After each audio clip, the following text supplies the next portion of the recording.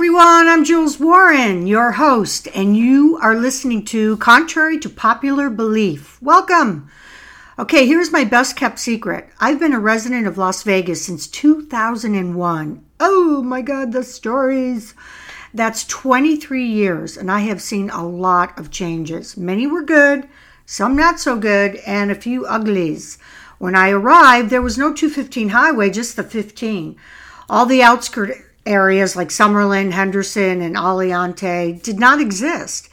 And the Strip was a whole different vibe.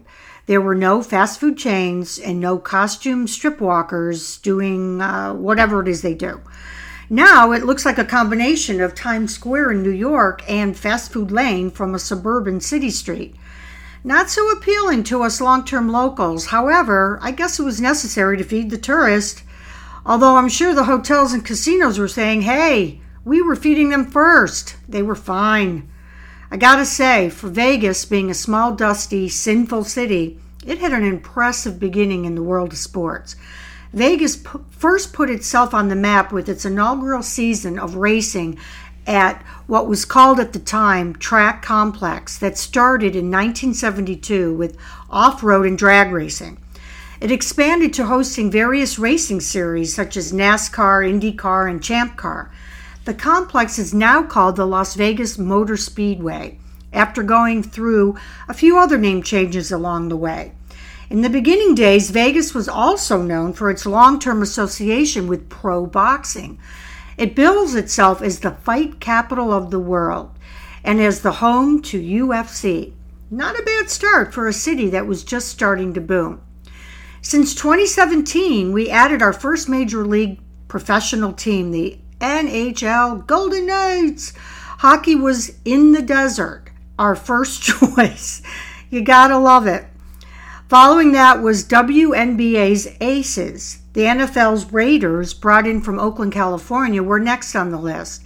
Now, the recent approval to bring in the Oakland Athletics baseball team seems to be happening, which, by the way, will be this team's fourth relocation.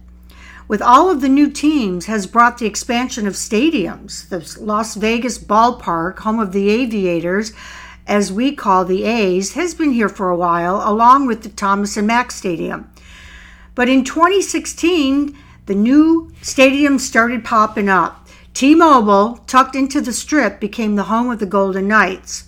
In 2020, the Allegiant Stadium, home of the Raiders football team, opened, which sits directly on top of the 15 highway.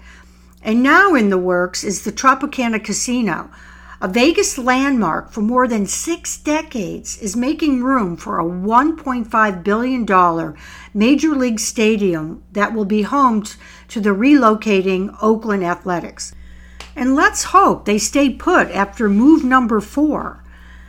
Seeing that one of our cherished landmarks is being demolished. Just saying. And let's not forget about the Sphere, which looks like a planet dropped out of the sky and landed right smack onto the Strip.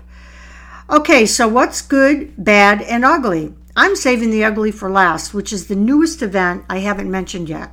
I think we can all agree that growth is good, it brings jobs, city revenue, and a whole lot of fun. And this country loves sports.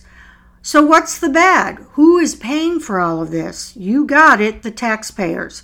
The Oakland Stadium alone will cost we, the taxpayers, $380 million. What about the parking? For the Sphere, the Palazzo charges $30 when a show is on, whether or not you're going to the Sphere. The Allegiant Stadium charges $100, bitches! Or you can prepay for event parking at the Mandalay, Delano, or Excalibur. And last but certainly not least, what about the traffic? No discussion needed here. We have all been experiencing for ourselves the insanity of snarled, slow-moving traffic and orange cones everywhere.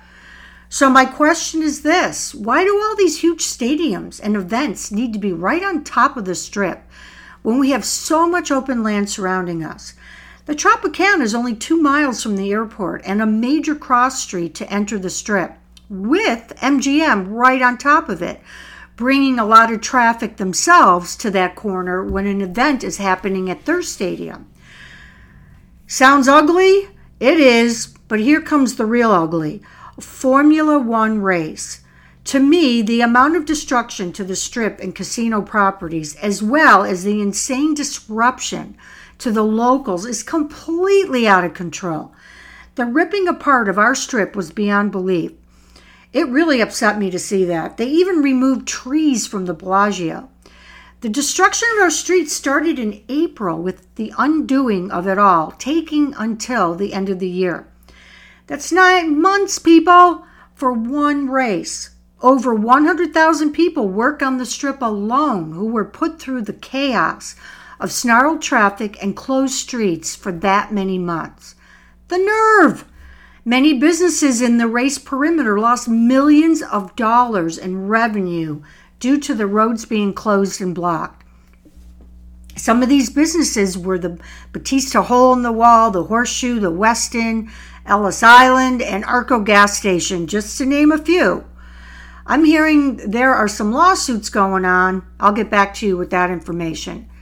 So, are we happy that Vegas has grown into a full-on city with professional sports? Of course. It's the logistics involved that are questionable. Why do massive stadiums and races have to be right on top of the Strip where so many people commute to? Where parking and traffic flow is not sustainable. It smells like corporate greed on steroids to me, y'all. If there was ever a good enough reason for the local folks to let their voices be heard, it would be with Formula One and the large stadium being built on Tropicana and Las Vegas Boulevard. What a kick in the ass to the hardworking locals who help keep the casinos successful, and every other local for that matter. Seeing that so many new stadiums and events have been placed right on top of us, being a daily nightmare, I feel strongly that the Vegas residents should start using their voice. All right, everyone, that's something to think about. Thanks for joining me. Stay well, and I'll see you at the next episode.